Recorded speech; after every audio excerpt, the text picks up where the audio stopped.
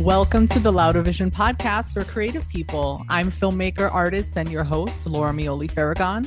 I'm also author of the book, Clarity for Your Creative Career, Tips, Advice, and Inspiration from Successful Artists to Quit the Job You Hate and Create a Life You Love. The paperback and the ebook versions are available now on Amazon.com and my website, loudervision.com. You can also find some of my interactive courses on how to create your very own podcast and how to record high-quality video from home on Skillshare.com. All those links are in the description below. On today's episode, we're talking about media literacy with my guest, Michelle Chula-Lipkin. She is the Executive Director of the National Association for Media Literacy Education. She's also an adjunct lecturer at my alma mater, Brooklyn College, where she teaches media literacy. Michelle, thank you for your time. Thank you for having me. Well, it's really nice for you to join today because media literacy is a really big topic. For those that don't know, how would you define media literacy and who's it important to? That's a great question and one I can answer readily. So I love when we start with those kind of questions. So the way that my organization defines media literacy is we define it as the ability to access, analyze, evaluate, create, and act using all kinds of communication, all forms of communication, I should say. And so really the way we think about media literacy is it's an expanded definition of literacy. And it's really, asking ourselves, what does it mean to be a literate citizen in today's world? And you really do need to move beyond foundational literacy, which is understanding print text and understand all the types of communication and all the forms of media around us. When you ask who is it important for, it's really hard to not just say everyone. Really is truly an incredibly important concept, incredibly important skills that all people need to have to thrive in the world today. It is a very digitally complex world. Our information ecosystem is incredibly complicated. And in order to really navigate it, in order to really understand it, we need media literacy skills. So in our perspective, media literacy skills should be taught from the earliest ages through higher ed. And certainly we need to support communities to have structures in place for those out of formal school, those older than formal education, to continue to learn about the new technology system. So what can our public libraries and our community centers do to support lifelong learning in this realm? Yeah, and especially during the pandemic, the lockdown, people didn't necessarily have access to libraries to be able to go in and take these kind of classes. A lot of them were offered online. And I know people over 65 or even over, 40 years old that were like learning how to use a computer for the first time during the pandemic. Even just to register to get your vaccine, you had to use a computer. People were like enlisting teenagers to help them do that. So it's really become something that is important to everyone and not only just children, because I'm sure children are growing up with tablets and iPads in their hands, but what about that generation that didn't grow up with it? Like I'm on the cusp of that. I got a computer maybe when I was in high school. So right. I think that we often, from a society point of view, we often make technology into a youth issue, which is so silly because it's really not. It's a society issue, right? It's an issue for all of us, no matter what our age is. And I think that we've completely underestimated the shift that the vast and quick changes in technology have had on our culture. And, in the past, it would take 100 years for a new form of communication to take hold. And our communication systems have changed drastically and, systemically in the last 15 years. So how did we think people were going to learn how to do this? And I think that we're all learning and we're all panicking a little bit. And I think that when you look at even just, the research that was done after the 2016 election and finding that the majority of false information that was spread on Facebook was spread by 65-year-olds and older. Well, that makes sense. Like, how did they know? They grew up in a time where they believed what they read. They didn't learn the critical thinking skills. They didn't learn how to research and analyze and So it isn't the fault of a certain generation. It's kind of us all taking responsibility that we can't expect people to just naturally learn these systems. Like, it will require education. Yeah. That generation, they grew up having to research things in an encyclopedia, go to a library and find the information. And now that it's so easy and you get it on your phone, I wonder, how do we convey the importance to everyone? Because the evolution of media has made it that we don't seek out that information on our own. We're not actively going to look in an encyclopedia. It's news articles and headlines coming directly to us. The algorithm is based on the information that Facebook and Instagram are taking from our phones for free. It's what we're paying to those social media sites to be able to use them. And a lot of people don't understand that. There was a great documentary called The Social Dilemma, which I really loved. I wish everyone would watch it because it just explains how these sites take our information, use it to advertise right back to us. And it gets us in this polarization loop. Like, we're getting the same information that we are used to clicking on, just fed right back to us. And that's how people get into these loops of conspiracy theories and stuff. We're not being challenged with a conflicting information. Yeah. So I think you bring up some good points. I do want to say that while I think Social Dilemma brought up really, really important topics that some people had never been thinking of, it was really just, it was fully fear mongering. And some of those reenactments with the fake family were, I think there was a better way to do what they needed to do without scaring the crap out of people. And I do think it's also recognizing that the great majority of people behind that film were people that had a say in how these systems were built. So you kind of, not that I knock them, I think that they're doing some really good work now in a reflective mode, but I just felt like there are positives to these social networks, and there is connection in these social networks, and there is creativity in these social networks. And I think that making people terrified of them is not the answer. Educating them around it is what is the answer. And so for that sake, if people are more aware of algorithms because of that film, that's good. But you made a really good point in framing that it used to be we would seek information. And now the systems are in place where the assumption is information finds us, right? We start searching, and then all of a sudden, all those, algorithms go into place and we get fed more information. But I think that we do need to recognize that we do have some individual power in who we follow. Yeah. And what we click on. Exactly. Like, we really do have some power. So I do think it's really important to educate around the algorithmic bias and the algorithmic model, but it's also like, okay, what can I do as an individual to say, I want to hear from these voices. I want to explore some different points of view, and taking the power to follow those sites and to follow those people and to do some searching, right? So there's a lot of people in kind of the media literacy space that talk about lateral reading now. And it's a concept Sam Weinberg from Stanford has been talking quite a bit about. And this idea of is you open an article and you click on the links, you open other tabs, you research the author on another tab, you research the topic on another tab, and you're reading across the internet. And that is practice that people need to do. It's the new version of pulling another encyclopedia off the shelf, right? So I do think that the danger with information that comes at us is that we can be passive.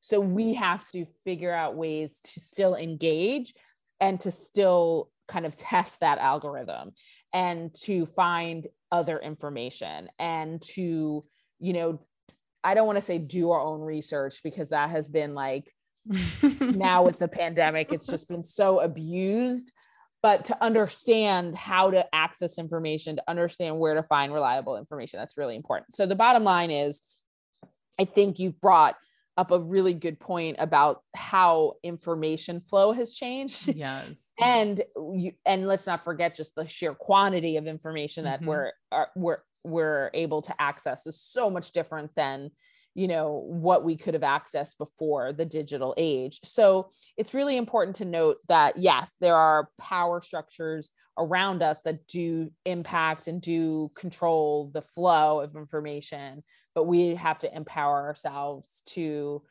follow sources and follow people that will get us to maybe more reliable information, will get us to more varied information. Mm-hmm. I know that after George Floyd's death and just the growing social justice movement, there was kind of a push on social media to really encourage white people to follow Black leaders and to follow Black creators and to follow Black thought leaders and organizations, and to do your own part in diversifying the information that gets to you.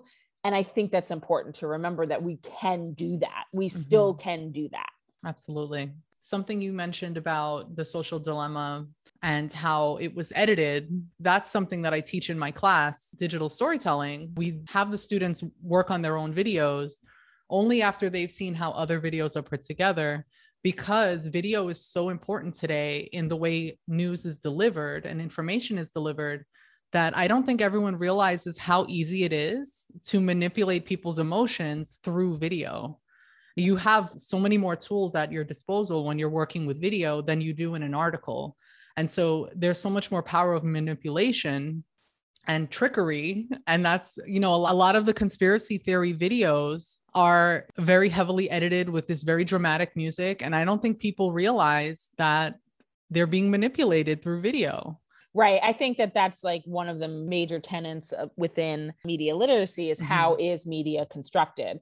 What are the production techniques used to get your attention, to keep your attention, to tell the story, to manipulate or persuade or have you feel a certain way? Because media content is created for us to have a reaction, for us to have feelings about what we're watching.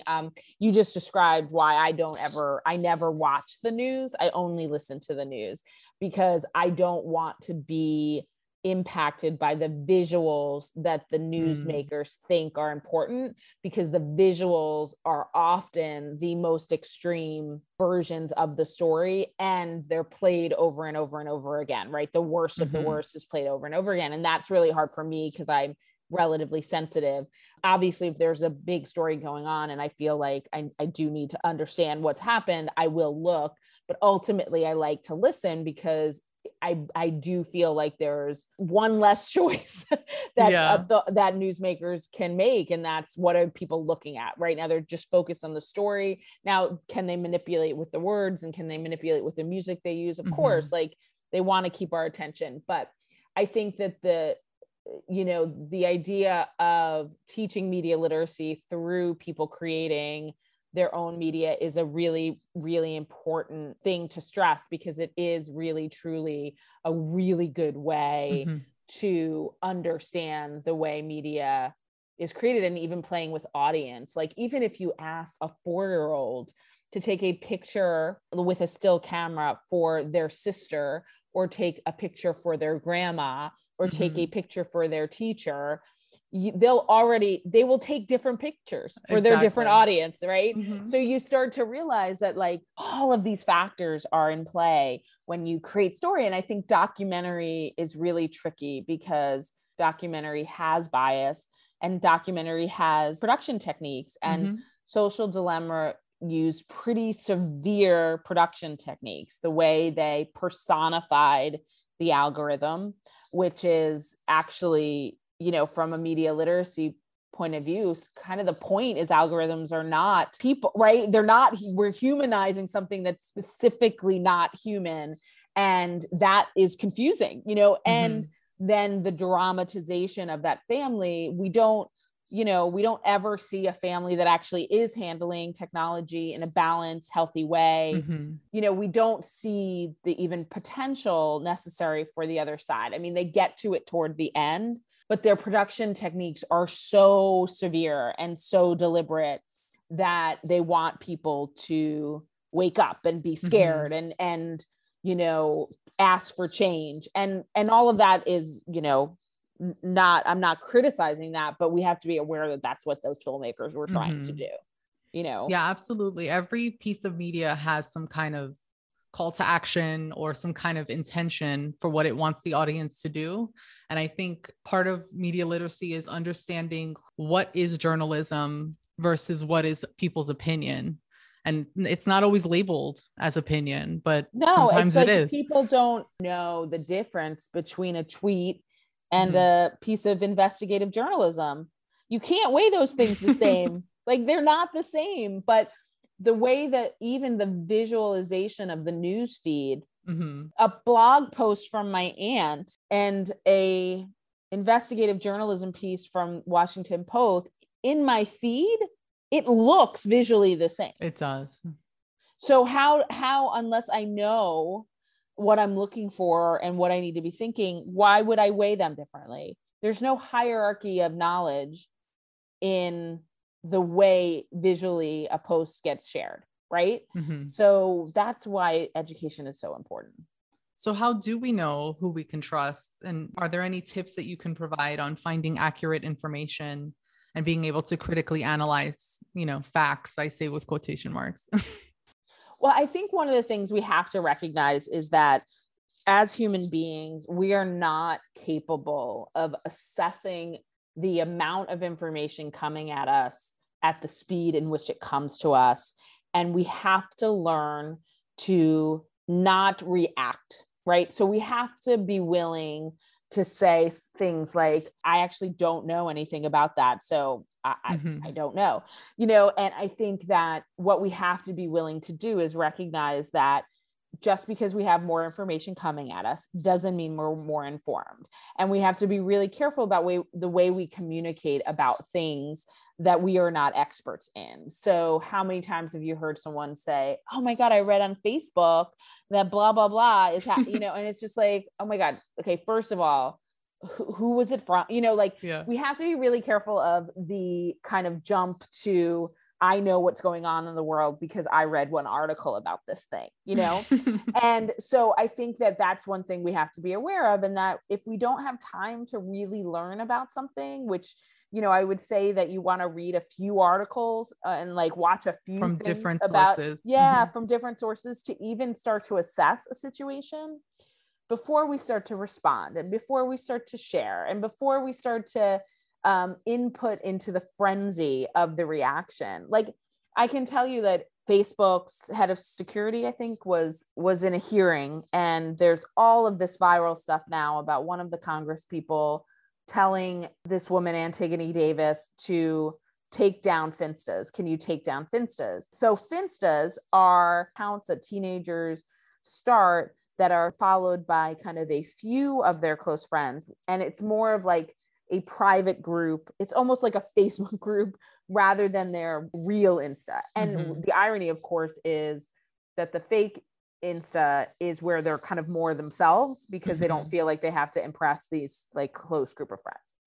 Anyway, the way that the clip runs, it makes it look like this congressperson is a total idiot, has no idea what he's talking about, and has no idea what a Finsta is. And there's this back and forth that I looked at and was like, oh my God, this is ridiculous how embarrassing this is that this congressperson knows so little about these. Like the clip that was shared made me think very specific things about Congress. Now, some of that might be true, but as I started to dig a little deeper and started to read the comments and started to realize that this was a long hearing and there was some of it that was out of context, and there were some people saying like what he's asking for is to better monitor these other accounts, like that there's so many fake accounts, like that can't be good for teens or whatever.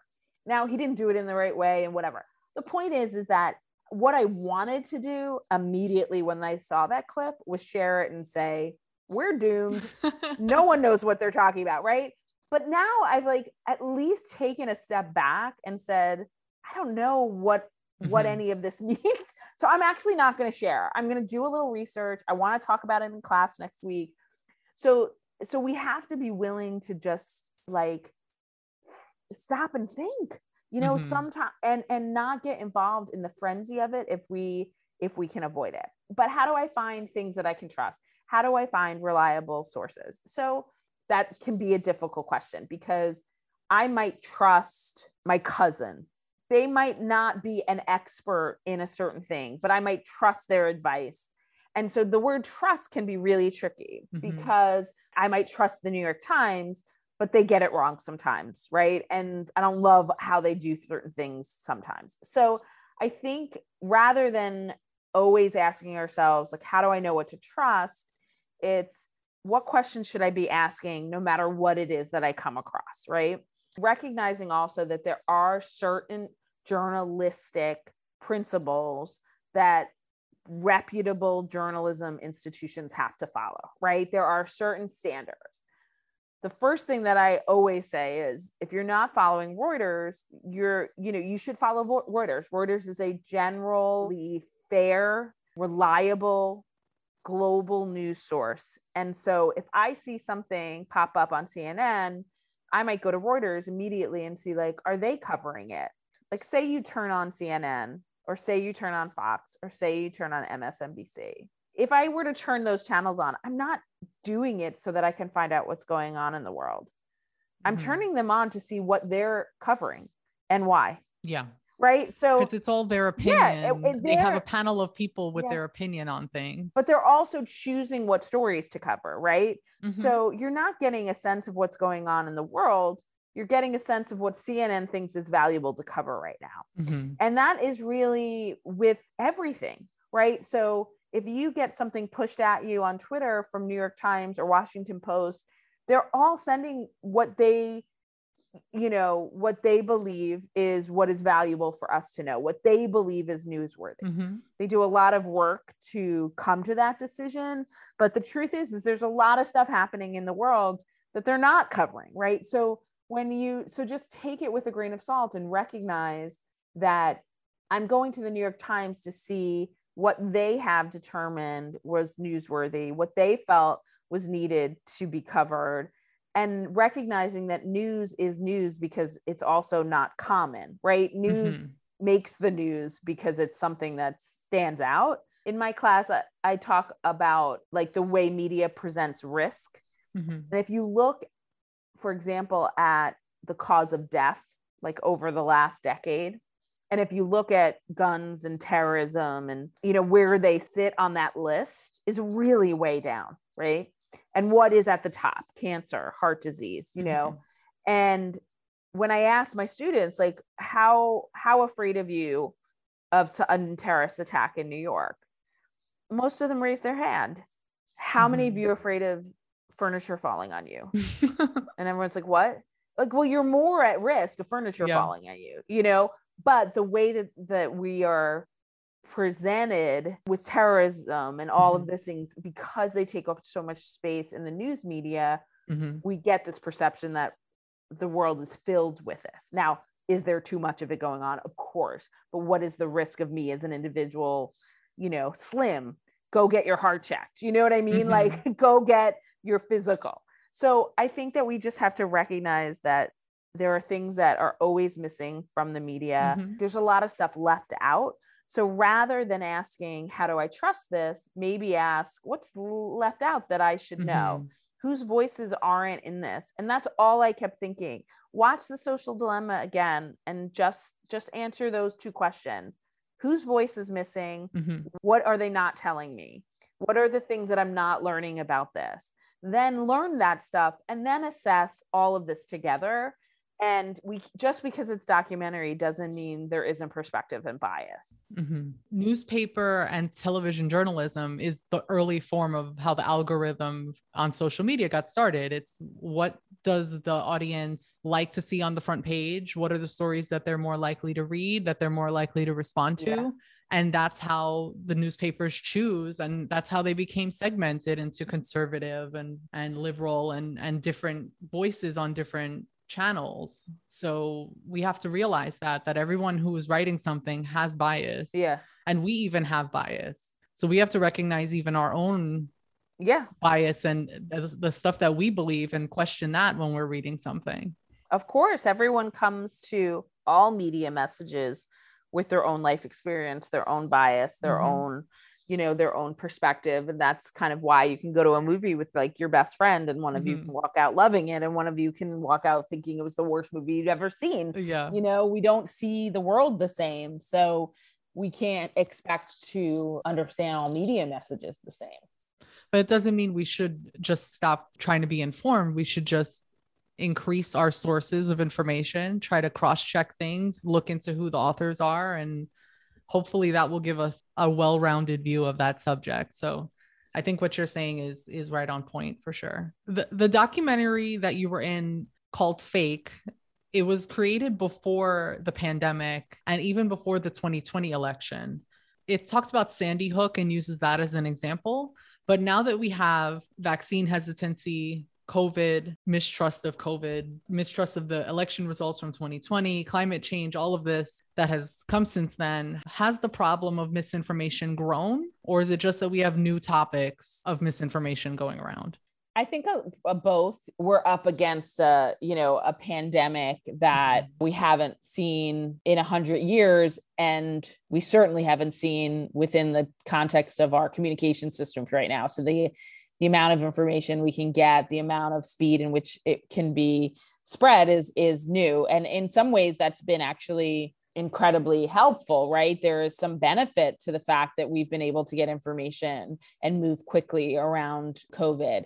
But the downside, of course, is it's not all the information is reliable and there's a lot of mis and disinformation. So I would say that the rate as which is spread is less concerning to me as the risk of what is being spread, if that makes sense. Like we're really dealing with a life or death issue, right? You can at this point say that people are dying regularly because they are believing bad information about COVID and COVID misinformation. And that's terrifying, right? Before the 2016 election, certainly in the US. So before the 2016, before the 2020, before the pandemic, we weren't asking a lot of questions of the tech companies. We weren't talking about things like algorithmic bias. We weren't talking about privacy and safety and security on a cultural level. That certainly there were researchers and experts that were doing it, but now it's part of our cultural conversation. So to me, the heightened amount and severity of the mis and disinformation has allowed for us to explore the questions that we probably should have been asking when these platforms were born, right? I will stand that I don't even think Mark Zuckerberg knew what was going to happen. You don't know what you don't know. Yeah. Yeah. Like I think that he was just as shocked as anyone in 2016, which is, there's an absurdity to that, but meaning that like it wasn't the intent necessarily. I don't know. Social Dilemma might tell you differently. But the point is that what is good is the increase of mis and disinformation and the danger and risk of it has led to an increase of scrutiny, an increase of oversight, an increase of questioning and being skeptical. And that is positive. We needed to do that. I guess to answer your question, do I think there's more information? Yes. I think the tools are getting faster, more adept, more technically advanced. I think they're spreading faster. And I think people's ability to use the tools to share mis and disinformation, people are getting more nimble in their ability to create media. That, of course, is going to add to the issue. But I do believe that's one reason why, this work in media literacy is so important, because we're not going to combat it without education. Absolutely. So speaking of, can you tell me a bit about the National Association for Media Literacy Education and your mission? Yeah, so we are the largest media literacy education organization in the world. We have about 7,000 members, and we're kind of the umbrella organization for US media literacy. So within our organization, we have about almost 90 organizational partners, which are organizations that are doing media literacy work on a local, national, regional scale. So we do a lot of work in amplifying and sharing the work of our partners and members. And we also host national conferences. We host US Media Literacy Week, which is coming up October 25th to 29th. We have a research project currently underway about looking at impactful media literacy practice. We have a National Media Literacy Alliance, which is an alliance of 11 other teacher organizations. So English teachers, math teachers, science teachers, social studies teachers, all of them under one umbrella. So this is all created to advance our mission, which is to see media literacy highly valued and widely practiced as an essential life skill. So pretty much everything that we do for our members, for our partners, is about moving the needle forward with media literacy.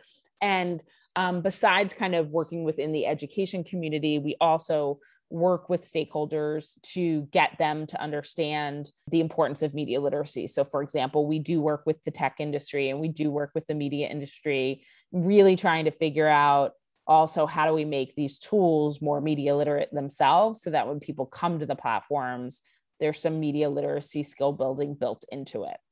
So is media literacy part of the curriculum for K through 12, or is it something that people elect to put into their curriculum?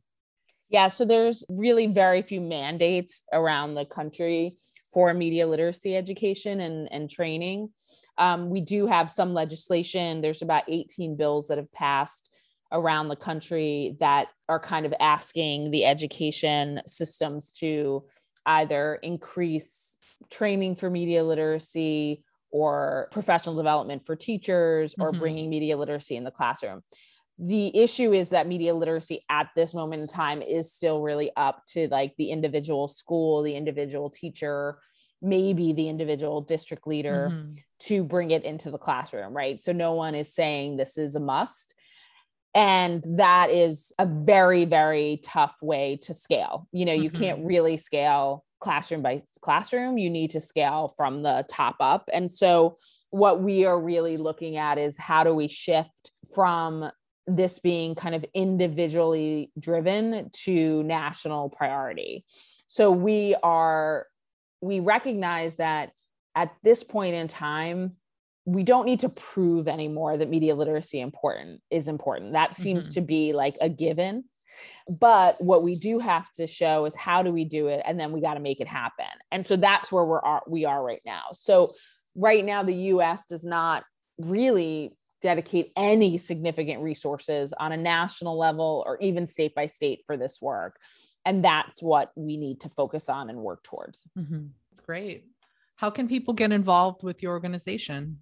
So we are a free membership organization. So if you are interested in media literacy and learning about the media literacy community and the work that's being done, we are at www.namely.net, which is NAMLE.net. And you can join and become a member. You can be involved with US Media Literacy Week. You can sign up to support through social media efforts. You can sign up to do an event. You can attend events. You know, a lot of them are open to the public. If you are someone that has an affiliation with a school, if you have kids, if you know kids, make sure that your schools are thinking about media literacy and ask what support teachers need. Send them to us, you know, have them sign up. We are a great resource for teachers to find more materials and more training opportunities. And then also there's an organization called Media Literacy Now that is pushing for legislation across states. And so you can tell your representative that you want to see media literacy be mandated. There's a lot of ways to get involved. And I do feel like one thing to note is no matter what it is that you care about, media is impacting that issue, which is why media literacy is so important. Whether you are passionate about climate change or abortion rights or politics or sport. I mean, literally anything you care about is being influenced by media messages. So media literacy is significant. And so we need all the help we can get. Awesome. Well, thank you for being on the podcast. Oh my God, it was a pleasure. I hope the people from Social Dilemma don't listen. No, and I don't want to knock them. I think like Tristan Harris is doing like incredible work at the Center for Humane Technology. I just take issue with a certain type of storytelling that does not give a balanced view of the situation. And I think that we need to be able to have more nuanced conversations. Yeah, well, even just having a conversation like you and I had where we're scrutinizing a piece of media, that is very important to even just not just trust something you watch just because they put a lot of hours into putting it together. So yeah, or that it well looks done. good. Like exactly. Like you could argue that certain, like you said, conspiracy theorists are very good editors. Yeah, exactly. Are really good at web design. You have to be really careful about that. Yeah. I have to say that when I watched Social Dilemma, I really wanted to rip out all of the dramatization and just listen to the experts talk, because I think the experts talking, they had valuable input, valuable perspective to share. And it just really took me out of that. Seeing how they dramatize. I think I had the most. It wouldn't have been as good though. No, as a filmmaker, to just watch an interview is not as entertaining. Yeah, it's a good point. I have to say though, like I have a 16 and a 19-year-old. So when what did Social Dilemma come out like 2 years ago? I was like living this life of this family and my experience is so far removed. It was like a ridiculous, like it didn't help me because it was so extreme. And that is what I take issue with. I don't know why I'm still talking about this. No worries. Obviously, maybe I should come on again and just talk about it. Yeah. And I really do appreciate what they were trying to do. I'm sorry.